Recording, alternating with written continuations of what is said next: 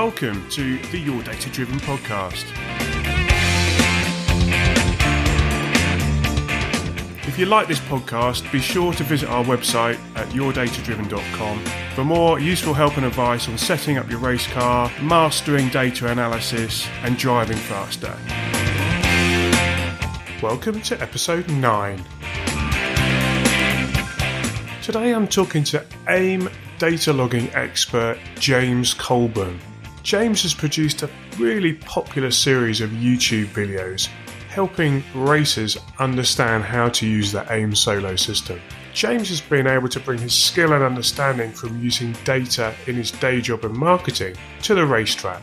James has gone from being initially completely baffled by the numbers to helping and teaching others with their own data analysis.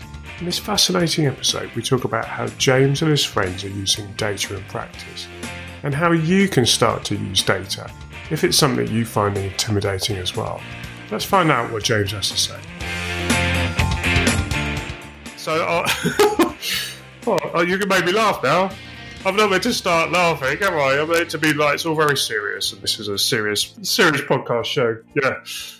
So, welcome, James. Thank you. Thank you for having me. It's a real pleasure. I'm really looking forward to this conversation. I know you have a fantastic experience using data in racing, and you've helped a lot of people. And I think for those that don't know you already, they will find this conversation, I'm sure, super insightful. So, but before we kick off, so tell us a little bit about you and how you got to where you're at in terms of supporting the AIM guys. So my name is James Colborn.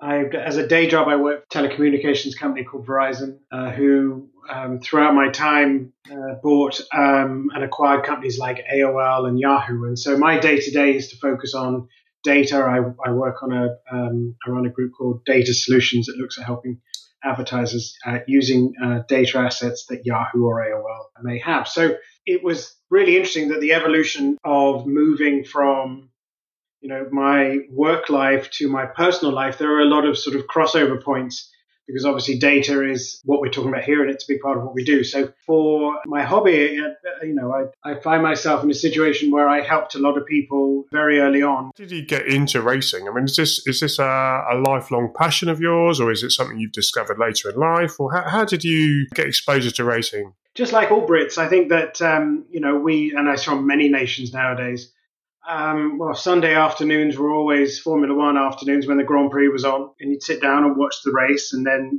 British touring cars and a few others. My father took me to Brands Hatch a few times, and I just thought motorsports and cars were fantastic. And so that passion led through to being in a position where, when I could get nice cars, because I was lucky enough to be quite successful in my career, I bought one. It was an Audi S4, I think it was. And when I bought it, I loved it. And they organized, I was living in Seattle at the time, and they organized a track day with the dealership that could say, here, take your car to the track and learn, how you can really use it. And so I went there and had no idea you could take a personal car on the track. This was 2006, 2007 sort of time period, so a long time ago. And then slowly, the relationship I had built with a good friend of mine, his name is Don Kitch. He runs the Performance Racing School in Seattle. I started helping him with a bit of his charity work where they race to raise money for Seattle Children's Hospital. And then one day he said, do you want to have a tryout in that? It was called Pro 3. It still exists today. It's an E30 BMW series. And I got in it, drove it dreadfully, but sort of got a little bit hooked at that point, and things slowly graduated from doing high performance driving experience into racing. And I think it was a transition into racing that first year that I was racing, so 2009, 2010, people were just starting to look at in-car data. Previously, obviously, it had been exclusively a very high-end team type of opportunity or a very expensive proposition. I started out with a solution called a TrackMate in, 2010. And the problem we had with that is very few people were using them. And AIM brought out this little device called a Solo that most people used as a lap timer because it did a really good job of predicting your lap time and telling you if you're doing a good or a bad job. So I realized that if you plug that in, it was full of really useful telemetry and race data, all based on GPS. And so I learned to read those charts, and I think a lot of people figured out that I'd learned to read those charts. How did you go about doing that? Well, I plugged it in, and so when I bought the device, it came with a software disk. I didn't even know they had a website and stuff back then. And so I plugged it in. I downloaded the software and plugged it in and downloaded it. And the first time I looked at it, it just looked like the most intimidating amount of sort of, I'd say, overwhelming data. And then I attended a couple of sessions from AIM. There's a training guy called Roger Cadell, and I've not met Roger, but he's got a great reputation. Everyone seems to talk so highly of him. so he's a lovely fellow too. And so after a couple of sessions with Roger, I started to learn how to read the data, and I started to translate it into things that I could do differently on the track. And all I did was I used, and I still do to some degree today in a quick fashion, is that if you look at the data, you've got, my method is very straightforward. The time distance tells you if you're faster or slower. The speed trace tells you why that's the case. And then I use, if I'm just GPS only, typically GPS longitudinal, which if the chart goes down, that's braking. If the chart goes up, that's accelerating, and be able to start aligning and mapping. Did I brake too quickly? Did I brake too late? Did I hesitate on the throttle? And so forth. And so because I figured that sort of stuff out, I had a lot of people coming to the trailer where my car was saying, can you help us with our data too? And it was lovely, but it was, I was saying the same thing over and over again. And at times I just wanted to race my own race and obviously wanting to help people at the same time. I made a few videos and put them on YouTube. How did you feel? I mean, this is might sound a bit of an odd question. There's a couple of things I was thinking about when you were saying that, but like motorsport has this. How can I say? We don't like to tell our competitors about stuff that's going to give them an advantage because it's hard enough as it is. And so, if you found out something that's going to make you quicker, the last thing you're going to do is tell them straight away. And that goes for information, that goes for parts, that goes for all sorts of things and setup and everything. So how did you reconcile that side of it, if at all? We started, so I was racing in a BMW E30 series. It's called Pro 3. It was brilliant. There were at times 60 cars ready to race, and at any time you could have field. 60 cars? Yeah, a 60 to, I think there were more than that. And the largest race I ever participated in, there were 40 to, I think it was 42 entries, all same car, same class. And so it was brilliant. I was living in the Pacific Northwest, so we were racing in places like Seattle and Portland and all over the place. Well, there's two parts to that. The first is showing somebody or telling somebody that, they could be going 3-4 miles an hour faster through a fast corner. And then the second thing is their ability to be able to do it in the first place, as is your own. That was good. But what we started to say was, well, what we'll do is we actually created a shared environment whereby people would post their race sessions. And then if you posted race sessions, you could then download sessions. And we had a simple Dropbox set up where people could drop data in and out. And then I posted videos up there that help people understand how to read what they've just taken up and down, although people were getting very proficient at it. When you started, so you've got the BMW, or you've got access to the BMW, and you've gone out on track. Can you remember how that felt when you first went out? The first experience in a race car was shocking. It was, it was because it was, every car I'd driven up to then had, soundproofing and creature comforts, and the seats were comfortable, and you didn't hear the engine like you heard before, and they barely ever rattled. And now you get into a car that feels like it doesn't have any kind of springs or dampening. It felt, which at the word I probably didn't know what those words meant, and it just felt like this world of complete mystery, and kind of exciting, but at the same time uncomfortable. Yeah, a bit of an assault on the senses, isn't it? It really is, and I think that at that point, a lot of the thought up to that point is new cars are fast and old cars are old cars, but then you get into a car that's been stripped and race prepared, and your whole world changes as well, I think, from that point of view, because now you start looking at cars in a completely different light. Fascinating. Sorry, I find this really fascinating, and I've had this conversation a couple of times with some people, and it's really curious, I think, that because you've done racing, and it's almost maybe you've forgotten what it was like before, but the concept of you've got a fast road car and you've been interested in motorsports for a long time. And then there's this transition between that and going out onto the track for the first time and then going out on the track for the first time in a racing car. Can you remember how that all felt? Because it does link back into the data. Okay, it does link to the data in the sense of ultimately the data is providing a solution to a problem. And what I'm really trying to dig at here is what was the issue that you were really trying to solve? I can remember so much of it so clearly. You know, you don't know what you don't know, and when you think about that learning curve, you go from being unconsciously incompetent, where you don't know what you're doing, and you don't know if you're doing it right or wrong, to then consciously incompetent, which is you know what you should be doing, but you can't do it. You know, then consciously competent, which you have to work really hard to be able to do it, but you're kind of getting there. I mean, what was your reference, though? What was your reference to know whether you were doing it right or wrong? Well, when we started out, this is the tricky part. When you start out, street cars are always different. I think that HBD folks, unless you're all in exactly the same age type car with the same, tires and everything, it's very difficult to be able to sort of use other people as a benchmark.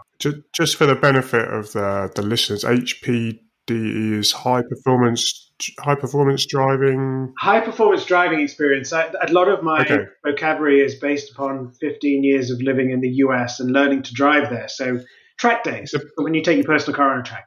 I think it's a bit more than a track day, isn't it? It's like it's a semi-organized. It's a bit more. There's a bit more organization to it, and I think there's a lot more coaching that goes on. It's about performance, higher performance driving rather than just a track day, which can be maybe more experiential. Would you say it was different or the same? The ones that I went to, you always had the opportunity of hiring a coach. You weren't allowed out on the track until you had a certain amount of comfort with certain elements. So you had to do a beginner's course to be able to go out and do that. This was at the school that I ran. And then you could do lapping days where you could go out and drive. But, you have to have passing zones so that you are predictable, and you have to put your finger out of the window to be able to say, pass me, because I know that you're there and I'm prepared to do it. Unlike, a racing event where, that is ever so courteous, but highly unlikely. There are hand signals in a racing environment. Yeah. They're just not always as friendly. Yes, Murray Walker's saying, he's saying you're number one. But the coaches were useful, and they'd help you, with reference points in terms of going faster, because, there would be periods of time where, like, you don't need to brake there, or, you need to be full accelerator or full throttle here, or whatever need be. And there was a good reference. And in many of those days, there would be classes of cars. So you'll be in group A, B, or C. C is more intermediate, and there'll be an aspiration to be able to work your way up based on experience and your developing skill set to get to sort of group A. But again, nothing that I would argue, and I've written about this before as well, which is I think it doesn't prepare you for racing. In a car, when you're in a race, you're thinking about your competition. How can I pass? Am I going to be passed? What are they doing behind me? You're not thinking about which gear I should be using in which particular corner. You're thinking about how do I make sure I can maximize my time on track by improving. And so I think for me, when I got to racing, that's where data really kicked in, because the more you used it, the better you could be at. And it's still today in everything I do. It's just part of, it's a discipline. It's not a luxury. It's a discipline that we have in racing, to be able to use data to enhance that experience and continue to improve your performance. Is there a point where you would say it has more value and perhaps or less value? And it's a bit of a leading question, because some people feel that the numbers, even lap times, can be a distraction when you are first starting.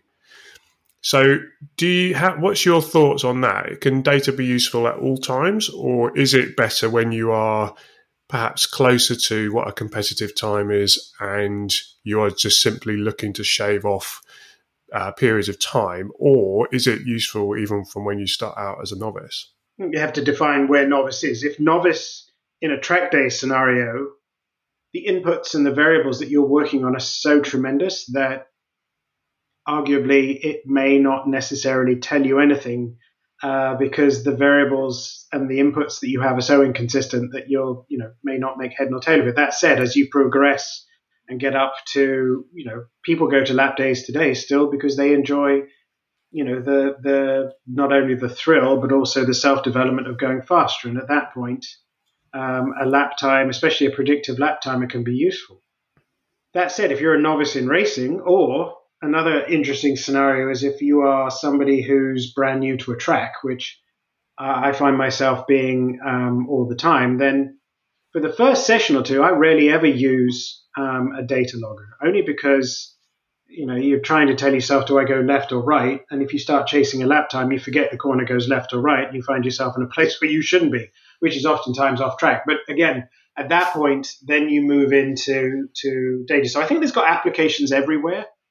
But without doubt, the moment you start getting into, within 60, 70% of comfort as to where the track goes or starting to find time, it is essential. And interestingly enough, the number of times we've sat and talked to people and said that gear change is costing you 0.2 every time you change gear. Can you speed it up? Now, the downside of that is, well, if I put it in the wrong gear, I've just zinged the motor. And that's one of the risks of racing. But in many respects, that sort of analysis now is kind of going away as more people have paddle shifts. But in club racing, I mean, nearly all cars that I've driven in a club setting aren't fortunate enough to have a sequential box. And so, it's simple things like that as well. So fast drivers are just good at being able to extract the most from their cars. Which is what puts them at the front. And if you don't know how to do it, it doesn't matter if you've got a fast or a slow car, you're just not going to make the most of it. Yeah, I totally agree. I mean, there's a very good friend of mine who's a musician, not a magician, musician. And he practices all the time. So much so, he can play the same thing 3 times and every single time it sounds improvised, but it's the same thing.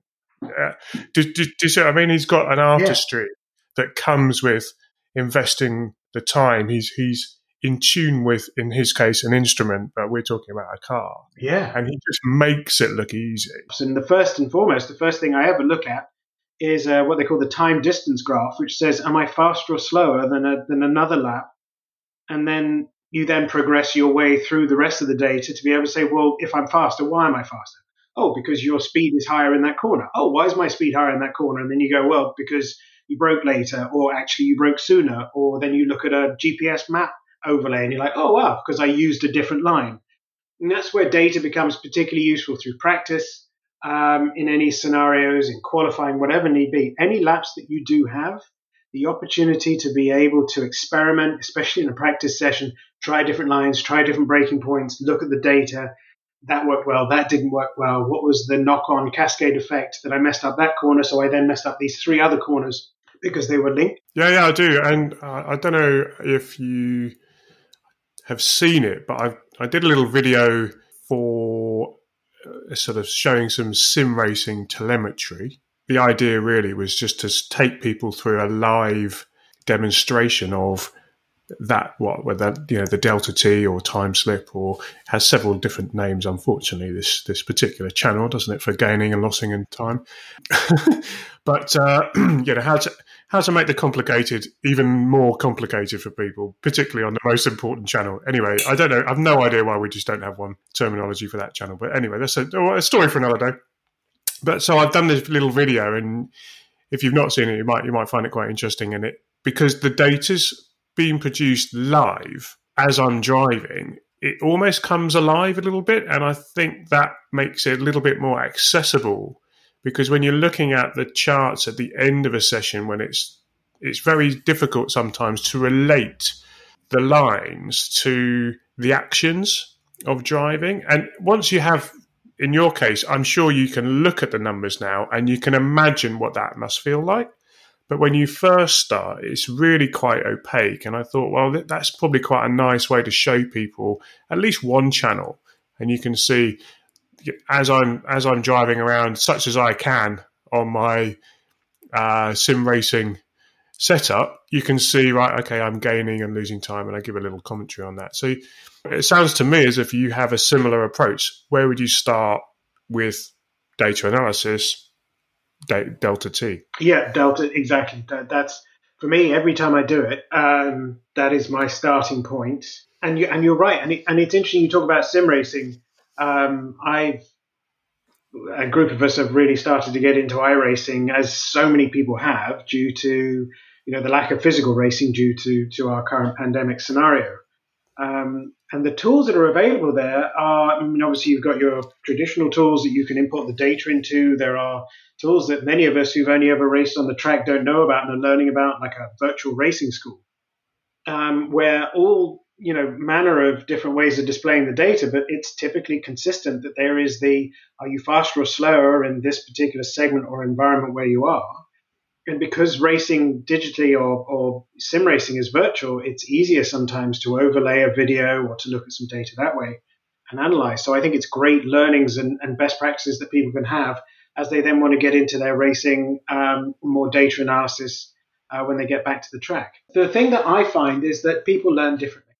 We all experience this. I think some people love video. Actually, that was going to be my question. So where does video sit in this? Because how do you use that? So there you go. You're one step ahead of me, buddy.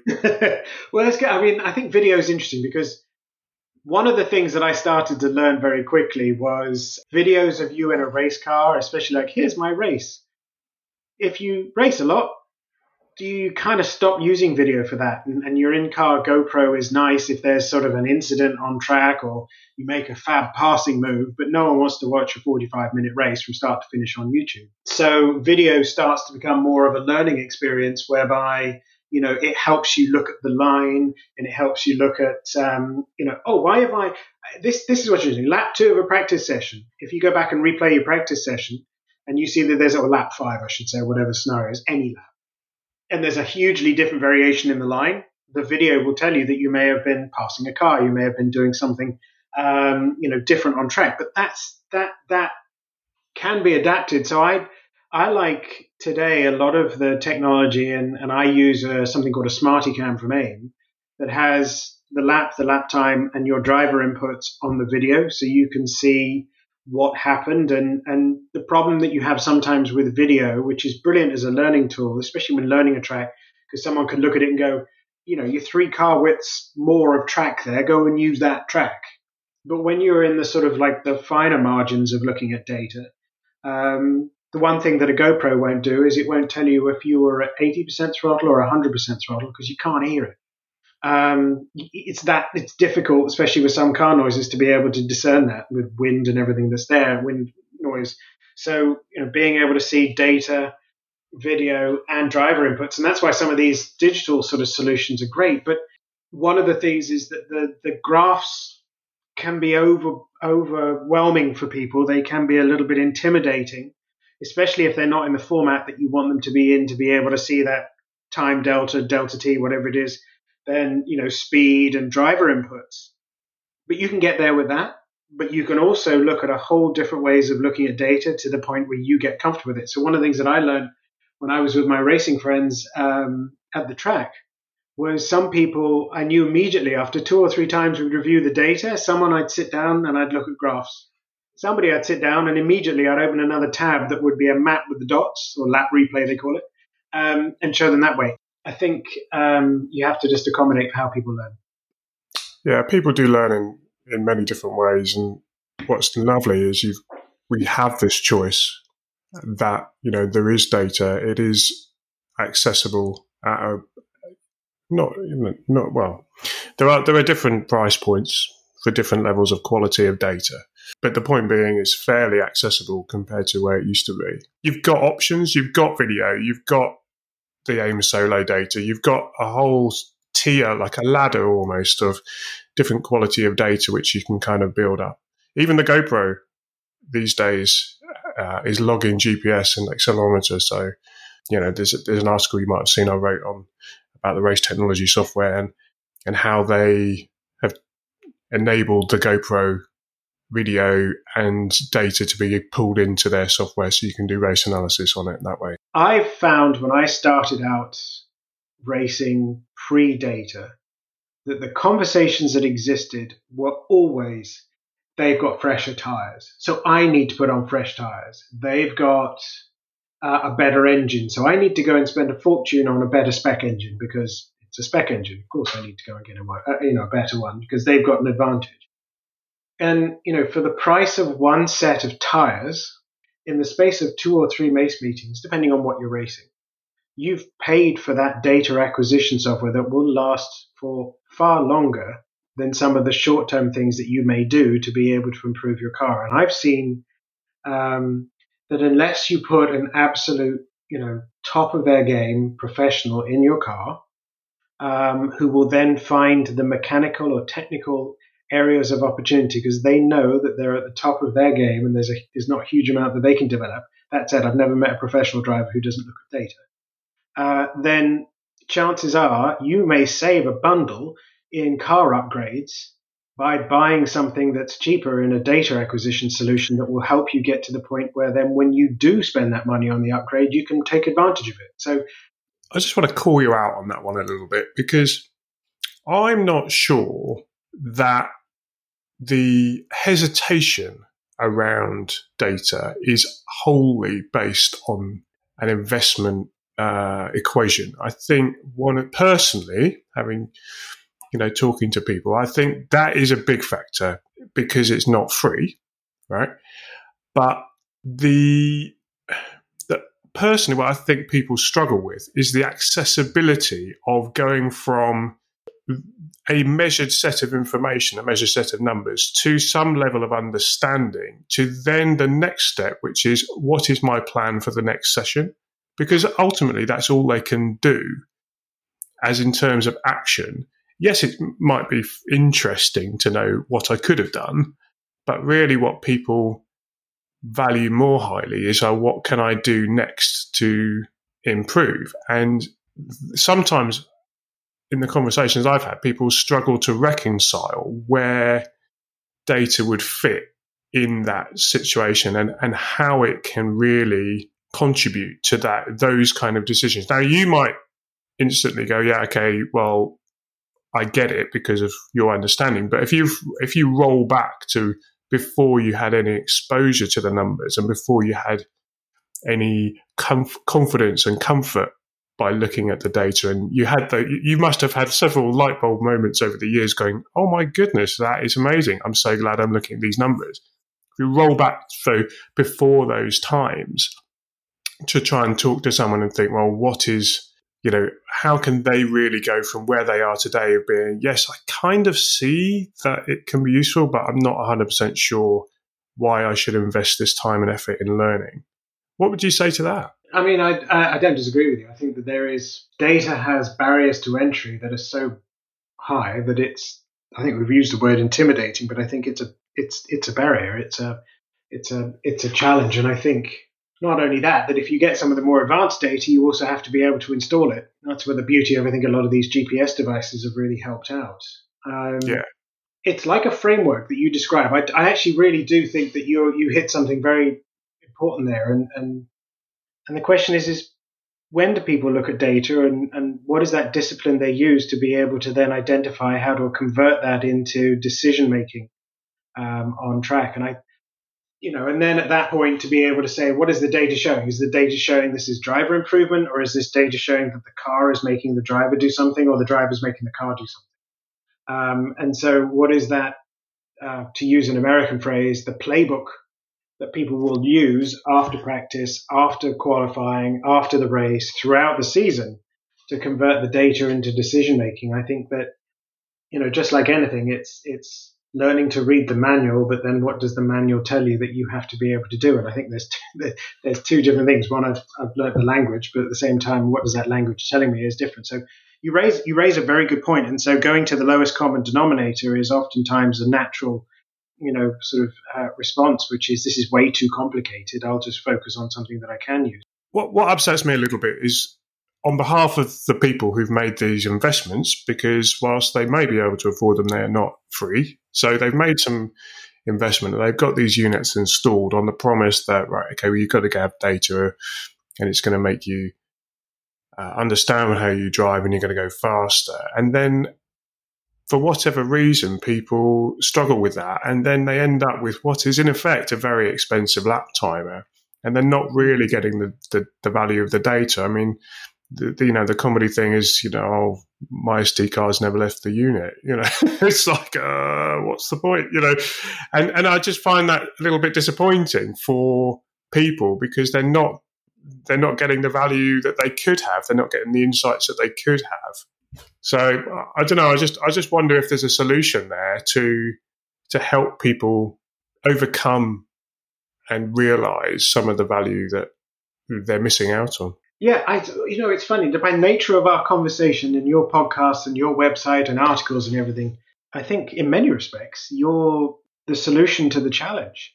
It is not uncommon. That's very kind of you. Well, I mean, but in many respects, if you think about it, the first time we chatted was that you were offering up help because I had a challenge that you had a way of being able to solve, and that's what, in many respects, I think the racing communities, that I've been in have definitely been there. But I would say that it'll be very difficult these days not to be able to find help in paid, non-paid tutorials, articles, workshops. We need to help people extract what value is coming from this, because I think if delivered in a certain way, the aha moment for a lot of people is why that solution's there in the first place. And so I get it. A lot of people have it as a lap timer, but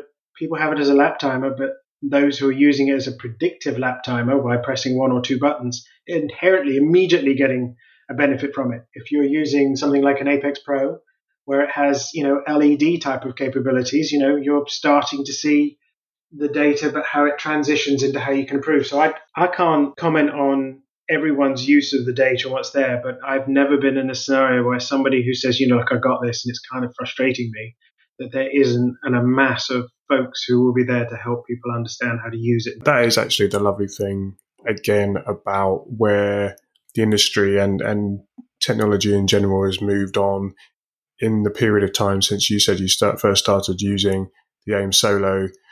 There are online communities and there is a lot more people around who can help and who are willing to share their advice. So, yes, I think if someone has the will and the desire to go, I want to get more from my investment, then there's plenty of places for them to have a look these days, or certainly more places. And even at a track, actually, there's a lot of people with the same kind of units. So I feel that's the case. But the one thing I will say is this, completely contradicting myself. And I love the fact you challenged it, because I think that's the beauty of having a conversation is coming to, these are all points of view. And when people watch a video I might have prepared, they're like, I wouldn't have done it that way, and I'll do it this way. And I think that's the lovely thing of interpreting this. But at the end of the day, racing has to be fun for many of us. In fact, I would argue that even if you do it as a career and from a professional point of view, it's a fun job to do.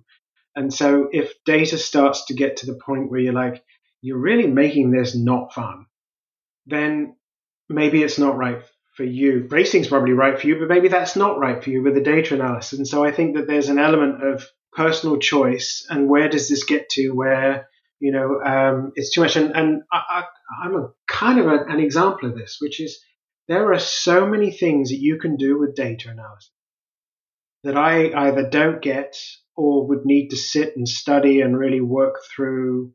I'll give you a great example. I'm absolutely abysmal at math channels or mathematic channels in many of these. I honestly, looking at those, it takes a while for me to comprehend. And at that point, I'm thinking, wow, this is too much like school.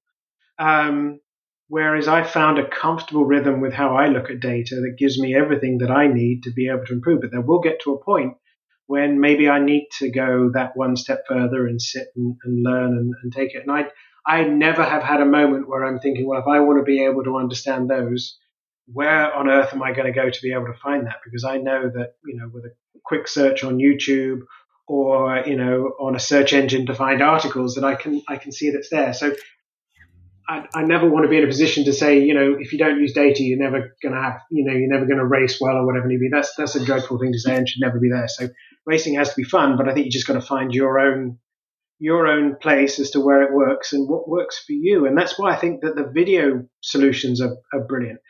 If I want a quick analysis of a lap, I'll look at the video because I'll be able to see and immediately beat myself up, because that's kind of what we do as racers. Is, in the privacy of our own home, with others, we may say things like, I was totally flat there, which is probably not true. But at the same time, when we're looking at it ourselves, if I've got a little green bar that says that's full accelerator, and I'm looking at the corner going, oh, hold on a second, the brake pedal is bouncing all over the place because you're inconsistent on the pedal, and then you're half throttle, not full throttle here. That for me is enough to be able to go, okay, next time don't do that type of thing and figure out why. So again, sorry, I've belabored the point, but it should be fun. It should get to the point where you're comfortable. And I don't know where the comfort level is with a lot of people, but the beauty of it is, my friend James Clay from Bimmerworld described it on a seminar a few days ago that data is like peeling an onion because there's so many layers. But for me personally, I think about it like peeling an orange. There's kind of just one layer. Then I'm in it. I've got enough that I need, and then I'm off. But you can go deep and then deeper and then deeper and then deeper. That's a really good point. I think if you frame it as a means to an end, then it's much more accessible in general for people, and they just dip in, get what they need, and go. On the math channel point, it made me smile because I've done a little article on a math channel on compensating for hills when you're doing your analysis. So your acceleration traces are affected by the gradient of the which makes some of the approaches for, say, doing threshold braking analysis skewed, because if you're going up and down a hill, it makes it more difficult to use some of these generalized terms where they say, well, your car has a threshold brake of XG. That's on the flat, but if you're going up a hill or down a hill, the reading that you get from the sensor, from the GPS, will be different because you're going up and down a hill. So I've done a little math channel. You might want to check it out. I'd love to. I really do. And I tell you what, your hill analysis is really, really good, because then I look at it this way. There is a racetrack in deepest, darkest Oregon state. It's called Oregon Raceway. It is a brilliant driver's track.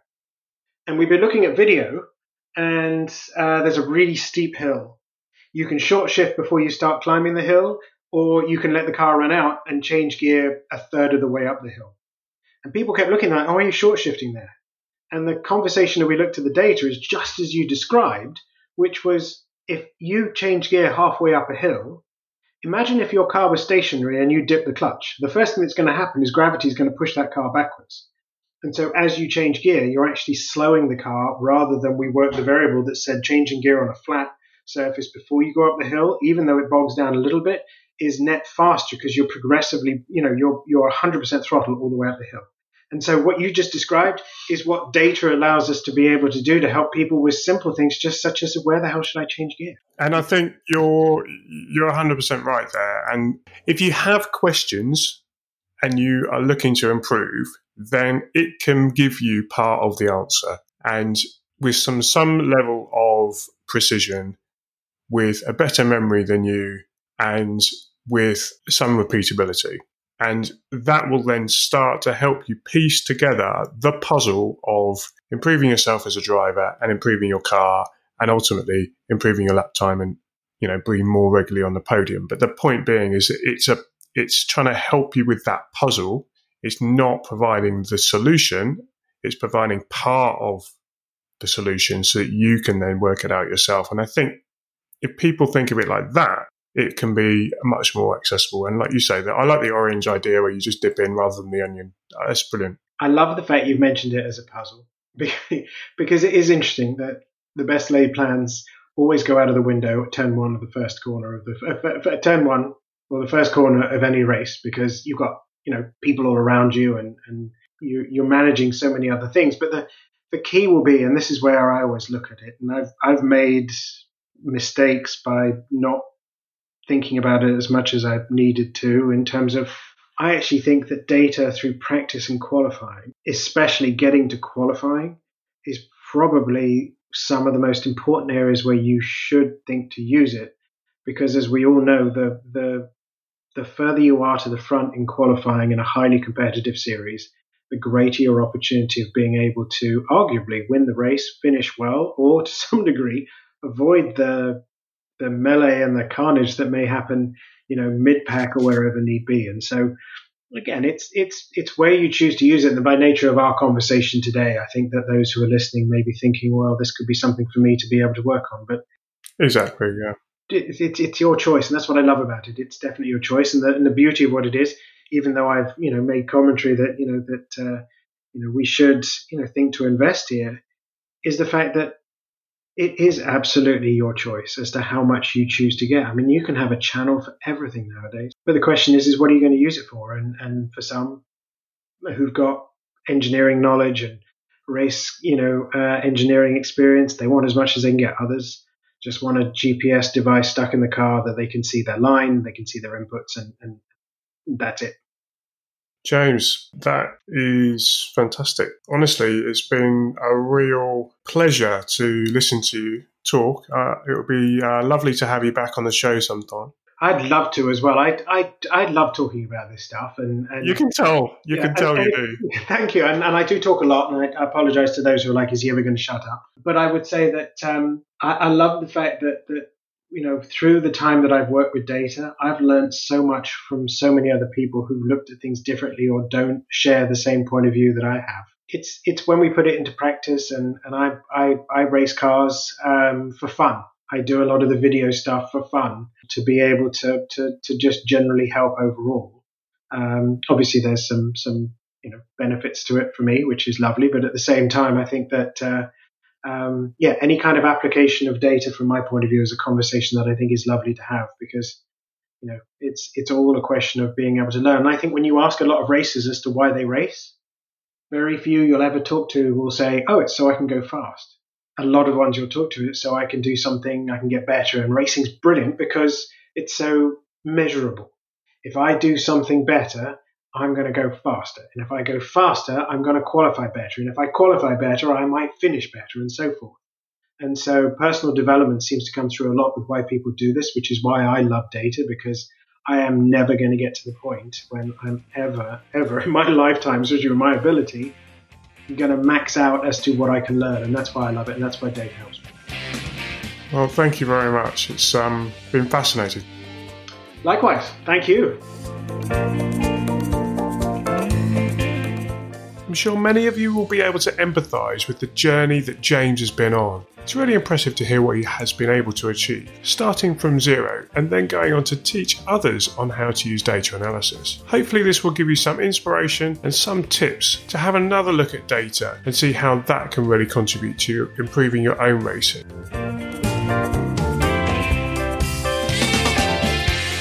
If you like this episode, be sure to subscribe to the podcast and visit us at yourdatadriven.com.